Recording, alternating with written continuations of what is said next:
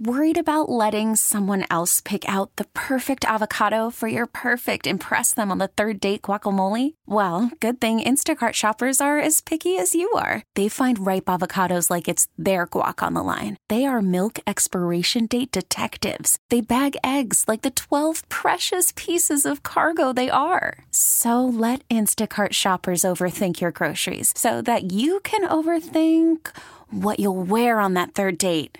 Download the Instacart app to get free delivery on your first 3 orders while supplies last. Minimum $10 per order. Additional terms apply. Great summer day here in the cities. You heard that forecast a moment ago from Al Schock. Up to 87. Our dew point down 1 to 60. But this feels like June, and it has been dry. And maybe you're looking at your lawn and saying, I've seen better. And we thought it would be a good time to visit with Eric Watkins, professor at the Department of Horticultural Science at the University of Minnesota. Eric, good to visit with you. It's been a while. Yeah, good to talk with you, Steve. Thanks for having me on. It has been dry and a lot of pressure on our turf grass right now. Yeah, this has been dry. It'd be nice if we got some rain soon, but having a dry period this early in the season does make it a little tricky to get the lawn ready to handle other stress periods that'll inevitably come, as we get into July and August.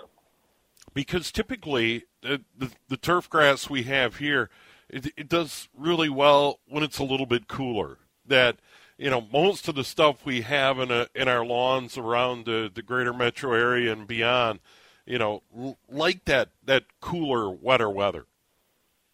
Right. The grasses that we use on lawns in Minnesota are all almost all cool season grasses. So these, they like spring and fall. They like temperatures in the 70s and a little bit of moisture, and they are not going to grow as well during the hot summer months. Now they'll still survive and function just fine with proper management. But their ideal growing conditions are mostly, May, early June, and then again late August through early October. And by the way, if you want to visit with Eric about your lawn, by all means get a hold of us on the City's One Plumbing Talk and Text line, 651-461-9226, 651-461-9226. Once again, you can send a text, great way to go, or call. Visit with producer Josh Wheeler, and he'll put you through to the studio today. Once again, Lawns in the Spotlight. Eric, good enough to join us through the weather at 3:30 today. Water's a big part of it, and this was an unusual spring because April was so cool that really it was probably too cold for lawns to get a proper start. Yeah, they didn't. It took them a while to get going, but then once we got to May or so, they really started taking off. And we had a lot of grass growth during the month of May. Really good conditions. But yeah, the winter hung on for a while this year, so it took a while to get going. But once the conditions are good for grass growth, as many know and have noticed in their lawns, they can grow quite vigorously. Yeah, and at this time of year, once you get into June, is water the key component where, especially when we're going through a dry stretch here early in the season, is watering it? And let's kind of go through the guidelines. What is best for your lawn? Is it watering every day? Is it watering twice a day? Is it watering once a week? Sort that out, Eric, because, this is what you do. You spend a lot of time studying turf grass. What's the way to go? So the amount of water your lawn needs is going to be dependent on a number of factors. Soil type is going to affect how much water your lawn needs. The grass you grow is going to affect how much water you need. You'll see recommendations often of about an inch a week, which would be, precipitation plus any irrigation you put down. I think that's probably on the high side. But whatever that number is, let's say it was, 3/4 an inch or half an inch even for a lower input grass. It's probably better for most people to put water on less frequently but at greater amounts. So rather than water every day, maybe water every third day or something like that. Split it into two or three applications per week rather than watering it every day. The idea there is that If you are constantly watering your grass, you're not really encouraging a lot of root growth. And then when you do have periods where you can't water, maybe there's water restrictions or something in your city, then the roots aren't quite as deep as you might want them. So we typically recommend deeper watering, but more infrequently. And then, of course, it'd be the same amount of water probably over time, but just change the frequency and the depth. Yeah, and is early in the morning, like right after sunrise best, or evening? It seems so a lot of my neighbors are watering their lawn in the evening, and I have heard that that's not such a good idea. Yeah, the best time to water is early morning, like you said. But if you've got an irrigation system, have it start at 5 o'clock or something like that. Sure. The watering during the middle of the day is you're going to get a situation where, especially in these hot, windy days, you're going to lose quite a bit of water to evaporation, so that's kind of wasteful. The problem with watering in the evening is, and this is especially a concern later in the summer, not so much now, but it still could be a concern, is that you then are adding water to the turf and keeping the turf leaves wet during the evening. And that's what's happening then is you'll have a longer leaf wetness period, and long periods of leaf wetness lead to more disease pressure. So some of the common diseases we might have on lawns in Minnesota would be more prevalent in those situations where you have a lot of extended leaf wetness. So by watering in the morning, you're watering at a time when the leaves are coming out of a wet period during the night with dew, and therefore you're not going to have that long wetness period that would lead to more disease. So we always recommend watering early in the morning.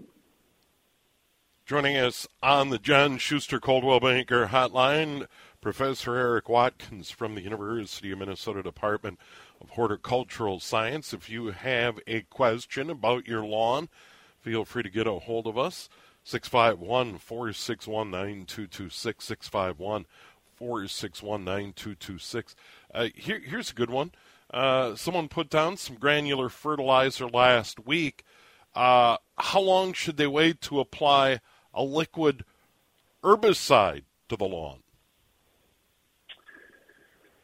Well, those two applications aren't necessarily going to affect one another. Sort of the larger the bigger point here might be that when we're in a situation like we are now, where it's been pretty dry, you probably don't want to be doing a lot to your lawn, and that it could include pesticide applications for controlling weeds and fertilizing. Now, if you have a lawn that's getting proper amounts of moisture through watering, then it's not a problem to apply that herbicide after the fertilizer goes down. We're probably at a point now, most people are probably, the recommendation would be if you're going to fertilize in the spring, most of that probably would have been done by now, late May, early June now. And then herbicides can be put down as needed, but like I mentioned before, you want to avoid, in these stressful conditions, especially in a situation where you're not watering your lawn, you want to avoid doing things to your lawn like applying pesticides or applying fertilizers. Yeah, and the funny thing is, I had kind of changed my approach a number of years ago based on some of the conversations we've had here on the radio and other things I've heard, like on the Smart Gardens program on Saturday mornings with the experts from the Extension Service at the University of Minnesota each and every Saturday morning between 8 and 9 a.m. And by the way, those podcasts are very popular and available at the website, wccradio.com. But it's just spot treating. If I have a problem area, I'll spot treat that area instead of kind of carpet bombing the entire turf grass. Right. Spot treating is a really good approach for post-emergence herbicide applications, so that, you're probably typically talking about dandelions or weeds like that, where you see them appear and then you want to get rid of them. There's some weeds, like crabgrass, for instance, where to control them, the best application is a pre-emergent herbicide. In that case, you're going to have to do a blanket application to the whole area. But yeah, you're right. A lot of times, for the amount of weeds one has in their lawns, typically in Minnesota, spot applications can work really well. We've got more with Eric coming up. We invite you to continue to reach us, if you wish, on the Cities 1 Plumbing Talk and text line 651-461-9226. If you have a question about your turf grass, we're also going to get into seeding. And then going forward, what are the recommendations? Should you be fertilizing in the hot summer months, or should you wait now until fall? We will certainly get into all of that. And then putting down sod or doing repairs. We'll get into that as well with Eric in a moment here on News Talk. 830 WCCO. Dew point 60, 87 degrees. Not a great chance of rain today or tonight. Next chance, Monday and Monday night. It continues to be dry in these parts, and maybe your lawn is feeling it. Eric, here's a good one. If folks haven't been watering and the lawn has turned brown, it'll bounce back when we get rain, or bounce back in the fall. Is that pretty typical? Yeah, for the most part, lawns are going to bounce back after a drought dormancy period.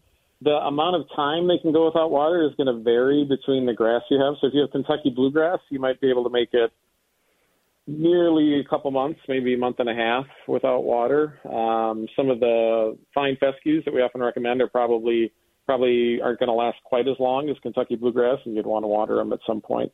But these grasses do have dormancy mechanisms, so that during most of our droughts, especially those that don't extend for long periods, they are able to bounce back, and as soon as that rain comes, they'll green back up again. Yeah, so if we have a dry summer, at some point you're going to want to think about putting some water down to help that lawn get through. Another thing I wanted to bring up, and it was a follow-up, someone applied some fertilizer. I would assume at the website, the extension website, that there is guidance on, when or what the timing is to put fertilizer down. In your experience, do people generally fertilize their turf too much? That's a good question. Some people probably fertilize it too much, and a lot of people probably don't fertilize it enough. The key with fertilization is to fertilize at the right times of year. So when we started the conversation, talked about how these cool season grasses are growing more vigorously when the weather's cooler. So what we want to do is time the fertilizer applications at a point in the season when we expect the grass to be growing pretty vigorously. So that's why we typically recommend if you're going to fertilize in the spring, like a late May fertilizer application, maybe mid-May, and then start fertilizing again maybe late August, early September. What about repairs, putting down sod? Sod's now pretty much available at the garden center. You see it out there. The one thing I do know about sod, my experience over the life, when you put it down, you definitely want to keep it wet. Yeah, that's the key thing with sod. So sod's a great option for getting that instant turf coverage in a bare spot. But the key is to keep it moist. You want to make sure it's moist until those roots are firmly into the ground and growing well. One of the challenges with sod is that almost all the sod that you would find available is Kentucky bluegrass. Now, if you have a Kentucky bluegrass lawn and you want Kentucky bluegrass, that's not a problem. But if you're somebody who has other grasses, it's going to be difficult to match and find sod that fits the other grasses in your lawn. And another challenge is that Kentucky bluegrass, for the most part, is not very shade tolerant. So if you have an area maybe that's not doing well because it's in the shade, sodding it with Kentucky bluegrass isn't going to necessarily solve the problem. Yeah, Eric, one of the things that I know when we visited with you have talked about recommended varieties that are a little more drought tolerant, work in our climate or in this growing zone, if you will. Some recommendations where seed is certainly a good option, especially to incorporate some of these, newer varieties. Fine fescue is one that comes up. Yeah, fine fescues are a really good option for those who don't want to water their lawn a lot and don't want to mow a lot and put down a lot of fertilizer. So they would be considered a low input grass. there's several fine fescues, and there's resources on the University Extension Garden website about fine fescues. There's several species of fine fescues that one can plant, but usually you would plant a mixture of several of these species. But they provide a really good turf, don't need as much mowing, can stay green longer during droughts. They also do quite well in shade for the most part, which is a really nice advantage. Another grass that we've been doing quite a bit of work on and really encouraging people to consider using is tall fescue, which is a completely different grass than the fine fescues, and it's a more it's a wider leaf grass than the fine fescues. The leaf texture is maybe similar to Kentucky bluegrass, maybe a little wider leaf blade. But this grass has much deeper roots than some of these other grasses that we use. So we've noticed during the last few years when we've had these summer drought periods that the tall fescue can stay green during these droughts pretty much the whole time. And that's a really big advantage when you think about getting through these summer stress periods. So we're doing more and more recommendation that tall fescue is a good option, especially for those folks who don't want to be watering their lawns during the summer. We do, however, recommend that you don't seed it straight as tall fescue because there are a few things that tall fescue, a few attributes of tall fescue that could be a problem in Minnesota. For instance, it doesn't green up quite as early as other grasses, and maybe if we have extended periods of ice cover during the winter, you might lose some grass. So we typically recommend we would recommend mixing Kentucky bluegrass and tall fescue together. But doing that gives you a really nice lawn during these drought periods that we've been having in Minnesota the last few years. So if you have predominantly a bluegrass lawn, can you start to incorporate that? Because people have heard terms like overseeding, et cetera. Can you introduce that to established turf? Yeah, that's certainly something you can do. Now, that process isn't going to be instant. It's Sure. not just a one-time overseeding, right? If you want to maintain your lawn as is and slowly incorporate and start to incorporate other grasses, you can do that through yearly overseeding in the late summer, early fall. And with tall fescue, maybe we'd even recommend doing it in the spring because tall fescue is a grass that sometimes if it's young going into winter, you can have some problems. But it's a process that would take many years. But if you're diligent about it, and then once that tall fescue starts to take hold in the lawn, you'd want to manage the lawn such that the tall fescue would have sort of an advantage. So in this case, once you have some populations of tall fescue plants established in your lawn, maybe you back off on the water to lessen the growth of the Kentucky bluegrass and encourage the growth of the tall fescue. Is it possible to start from scratch, new construction, et cetera, just start with that blend that doesn't incorporate the tall fescue?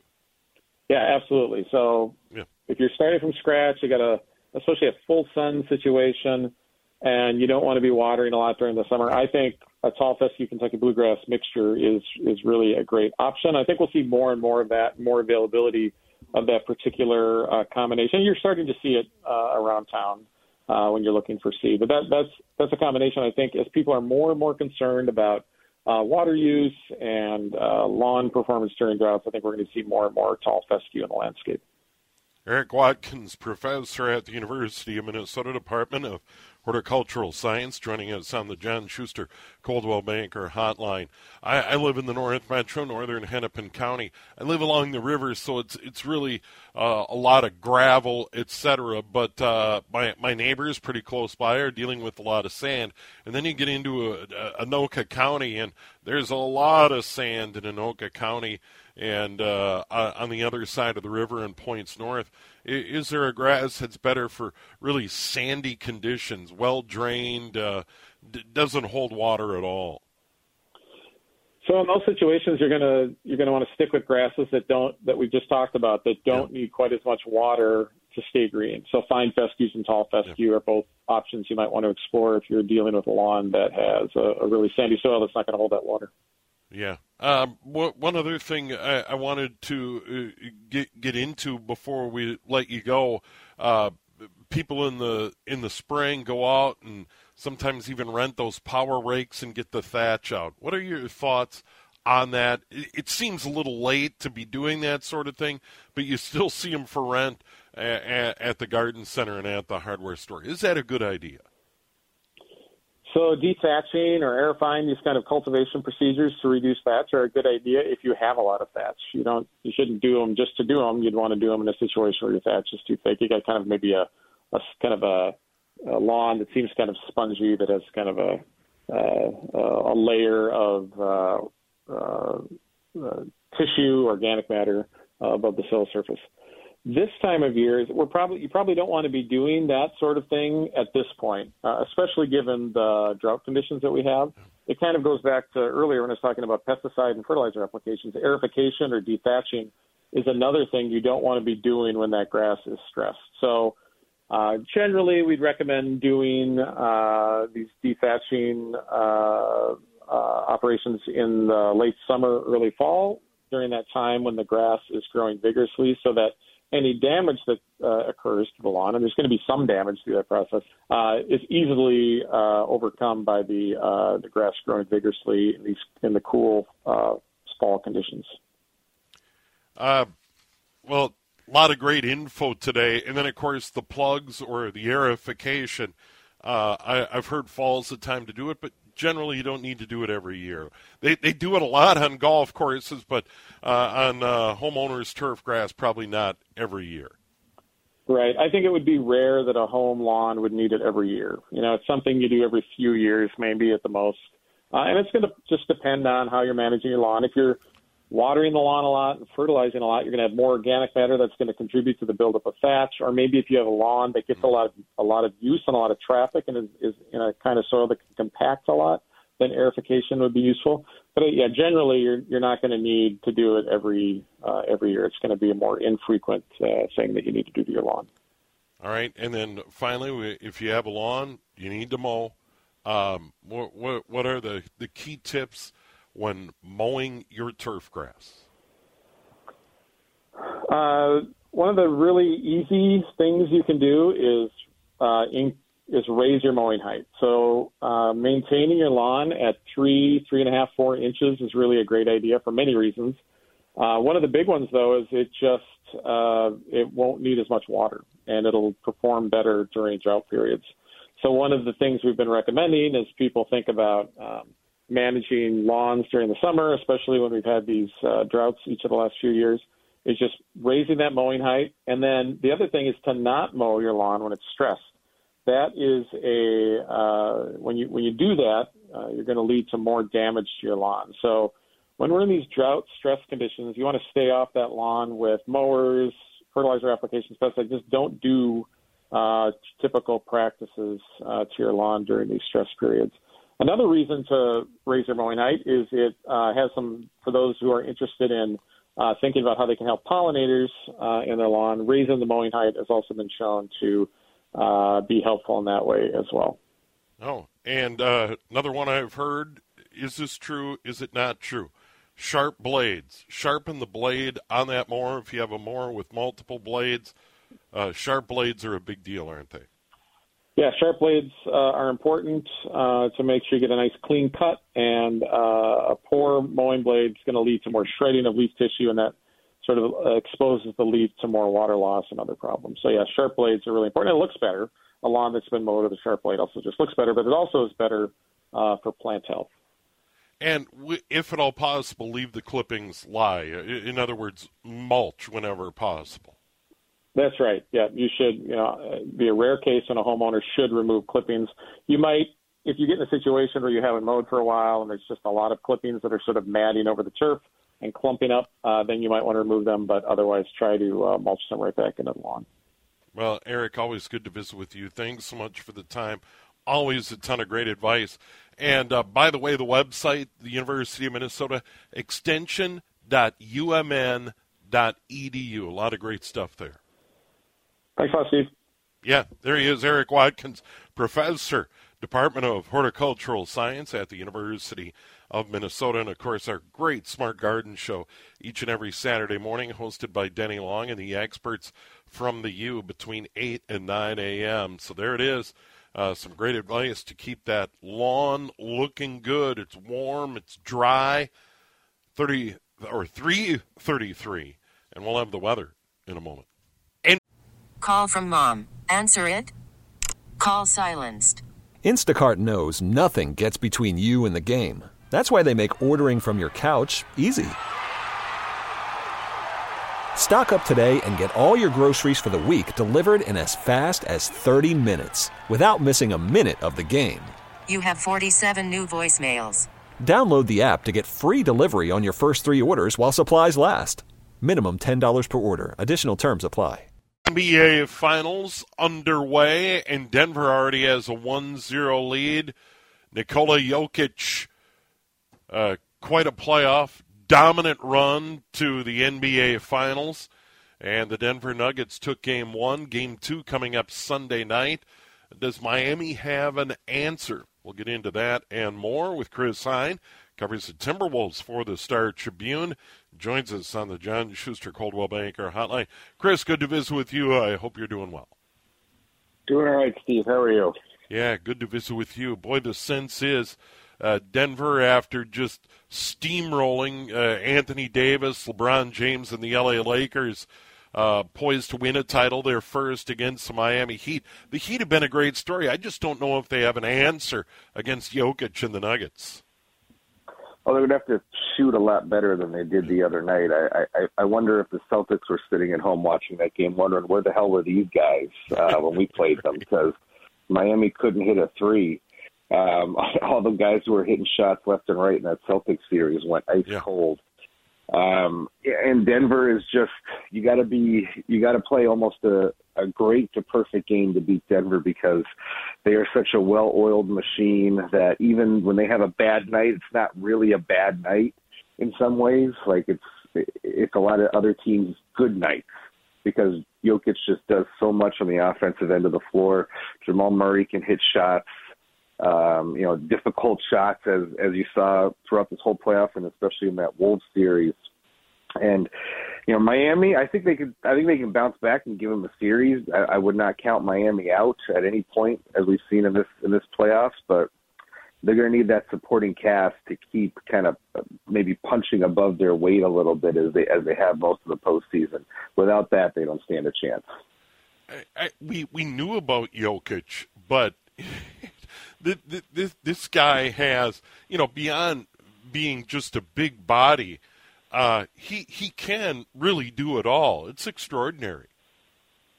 I think one of the things that I appreciated watching the Wolves series in person was his passing ability is as good as advertised. Like, he will see people open, and when you're sitting with a bird's eye view of the floor, you don't necessarily see that a player is open, and he does, or he anticipates a player to come open. I think that's probably the most remarkable facet of his game that I've had in the opportunities to watch him in person. The ability to just kind of see the floor like that, kind of be thinking a step ahead or a move ahead. And his teammates are kind of all on the same page with him, and they're very synced up, and the chemistry is great. And I think that's the one thing you really appreciate about Denver when you get to see them in person. With all due respect to Joel Embiid, the MVP, and Jokic plays on a much better team, the Denver Nuggets, than Embiid did with the 76ers, and there was James Harden, and it didn't work out again, but boy, based on what I'm seeing, I'm wondering if people could re-vote and say, yeah, Jokic is the MVP. That's kind of what happens when it's just a regular season award. Right. I don't think he's going to be crying with his 2 MVPs and a potential title and likely finals MVP if they get that far. Yeah. But yeah, I think one of the funny things about this postseason is you see a lot of people on social media, or even people that follow the NBA have been like, oh, I didn't realize Jokic was this good. Like, he's that good. And it's kind of a thing where if he was not playing in Denver and was playing, say in Los Angeles or New York or a bigger market, people would probably be more attuned to what he does. But now that he's got this deep playoff run and is on the national stage and is putting up just eye-popping numbers every night, people are finally realizing just how good this guy really is. And on the flip side, the Miami Heat go up 3-0 on the Celtics, ultimately prevail in a Game 7, quite a series. And Jimmy Butler, what a player, what a character. I mean, it's hard not to like this guy, and he was with the Timberwolves for a little bit, but man, he has got grit. I think one of the things that you see with him, whether it was last year when they lost to Boston, and this year throughout the playoffs, throughout a tough regular season that they had, was he never wavered in the confidence of his team, of his teammates, and their ability to figure things out and get things done. Every interview you ever see him do, every comment or clip that you saw, he was always professing the belief that we can win a title. These guys can do it. I like this team. That's different from his time in other spots. So I think it makes it a little more authentic when you hear him say that, because that was not the case in Minnesota. That was not the case in Philly when he was there for a brief time. So I think that's one of the things that you see, is that he does have a genuine belief in what the team that he currently has around him can do. And they've shown it. They were the 8th seed, could have been the 7th seed if they had won the playing game. So they're not a traditional 8th seed in the sense of an 8th seed. But, I think when you have that experience, the coaching, of course, with Spoelstra, a long tenured coach who's had many successes in the playoffs, and guys who are willing to buy into that system and Jimmy's leadership and Spoelstra's coaching, and that's what you get. We're kind of in this era of the NBA now where, the era of the super team is kind of dying out, I think. And, teams like Denver and Miami, the teams that can produce good, solid cultures and teams around them, I think that kind of team is more likely to win a title than it was, say, 10 years ago, when the super team landscape and LeBron was at his peak, was really humming at that time. Chris Hine joining us, covers the Timberwolves for the Star Tribune, online at startribune.com. And really, you get 3 superstars together that gobble up so much of the cap. How do you build a roster around it? I think Kevin Durant is a great example of how he's bounced around in his career, ends up in Phoenix. That didn't work out. You had James Harden bouncing around, ending up in Philly. That didn't work out. He may end up back in Houston. So, there are a lot of examples. What's happened in L.A. since LeBron made the move out there hasn't particularly worked out, where these players try to find a spot and bring in friends or guys that feel like would be ingredients. I just think in a hard cap league, it's too hard to make that work. It is. The NBA hasn't been a hard cap league traditionally, but that's actually probably going to, for all intents and purposes, change coming up here. You've got the new collective bargaining agreement has these punitive damages for reaching the quote-unquote second apron over the luxury tax. So without getting into the minutia of it, basically it's for teams that spend a lot of money, there's going to be a lot of penalties, including the inability to trade draft picks, the inability to use mid-level exceptions, inability to sign mid-season free agents, things like that. So the era of having 3 kind of max contract guys and being able to really field a competitive roster around that is really coming to a screeching halt in the next couple of years here. And that's going to mean a lot for the Timberwolves, too, because they're going to have guys who are going to be playing on very large contracts very soon, as soon as 2 years from now. After next season, they're going to have a lot of money on the books, most likely. So the Timberwolves are not excluded from that conversation when it comes to some of these decisions they're going to have to make to get under this so-called second apron and all the penalties that come with it. Yeah, and thanks for clarifying, because, you look at the NHL hard cap league, NFL, hard cap league, Major League Baseball, no cap, but they have luxury tax penalties, et cetera, and the NBA. But in reality, a hard cap league really forces the talent to be spread out around the league, which is good for the league and competitive balance. I think ultimately it is. It's going to be an interesting thing to see play out. We don't know kind of what the intended consequences are. I've seen some things that, this new landscape of the salary cap is going to create just basically like guys that make max money, and you could have maybe two of those on a team, and then the rest of your team is going to be filled out with guys only making a couple $1 million. So like the ability to have guys that make, over $10 million, around $20 million a year, that kind of middle class, quote unquote, of the NBA,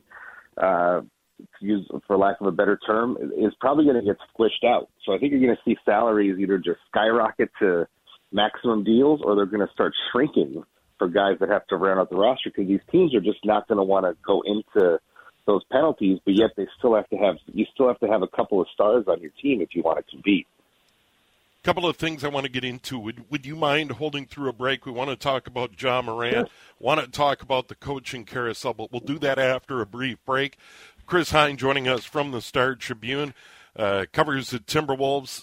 Ja Morant doesn't look good based on what Adam Silver said at the beginning of the finals in Denver when he met the media. And there's some coaching moves. Monty Williams getting paid by Detroit. We'll get into all of that here on News Talk 830 WCCO.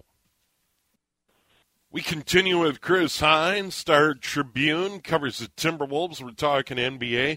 Finals game 2 tomorrow night. Miami at Denver Nuggets up 1-0. Adam Silver had a press conference before the start of the finals. Ja Morant came up, the embattled Memphis Grizzlies star.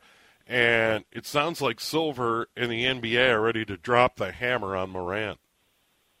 It certainly sounds like it. I thought that was I don't want to say unusual quote that Adam Silver had the other day, but I can't recall seeing anything like it really in any league almost, where he's decided on the punishment and he's going to wait until the finals are over to announce it, as to not distract from it. It seems like from everything I've read and all indications, it's going to be a fairly significant punishment, and maybe like half the season is in play. Who knows, right? So it sounds like it's going to be very significant. He's had the Players Association reportedly kind of on board in this process. So whatever comes down is going to be probably agreed upon between both the Players Association and the league office, so as to not make a controversy about a potential appeal. So I would expect something very, very significant, just based on the tone and tenor of what Adam Silver said the other day. Yeah, and based on what we've seen, Morant, it's not just one incident. There are other incidents involving guns and public, and the NBA, the owners, their business partners, they don't want that. And I've kind of gone out there as well. Some think it could be longer. Some say he could be out for an entire season, be suspended. I agree with you. I think it's going to be more in a half a season. But that is still significant for one of the young superstars in this league. Yeah, it absolutely is. I think one of the things that was significant to see in Adam Silver's comments was that they uncovered more information. And I think everybody's wondering, what is that information that they uncovered that potentially could lead to a harsher suspension? I'm sure, whatever suspension is handed down is likely going to come with some sort of steps for reinstatement. Like he'll have to probably, some sort of counseling or what have you that he'll have to complete before the NBA will officially reinstate him, or something along those lines. I'm guessing is going to be attached to that, because the first time around, I think the NBA was trying to give Ja Morant the benefit of the doubt. They gave him basically what amounted to a sentence already served when he was away from the team for a while, and then he came back. But when you do that, when you kind of put your credibility on the line, and then you make the league look silly as a result of trying to give you the benefit of the doubt, they really have no choice but to come down really hard on you the next time around. And it sends a message to the rest of the league and in a situation like this. So he's going to be the example for the rest of the league. And it's going to be significant just how much. I guess we have to wait at least a few weeks to find out what that's going to be. We've only got about a minute, not enough to be fair to all of the coaching changes, but a big one. The Suns let go Monty Williams. He ends up in Detroit and got a big payday. Big payday. I wonder what that's going to mean for the future of coaching in the NBA. Yeah. But I think you're seeing this offseason, the coaching profession in the NBA is becoming more volatile than ever. And so maybe as a result, salaries are going up and trying to get some of these big names. So I think you're seeing a bit of a transition in the coaching world. Some of these coaches, a title doesn't necessarily buy you the job security it used to. Deep playoff runs doesn't buy you the job security it used to. So I think it's a new world in the world of NBA coaching, and we'll see kind of the ramifications of that contract specifically later this offseason and in future years as well. Well, he's got his work cut out for him in Detroit, that's for sure. Well, Chris, good to visit with you. Thanks for the time. Thanks, Steve. Anytime. Chris Hine from the Star Tribune, online, startribune.com. We have the news, we have the weather. We'll go outdoors with Steve Carney in a moment.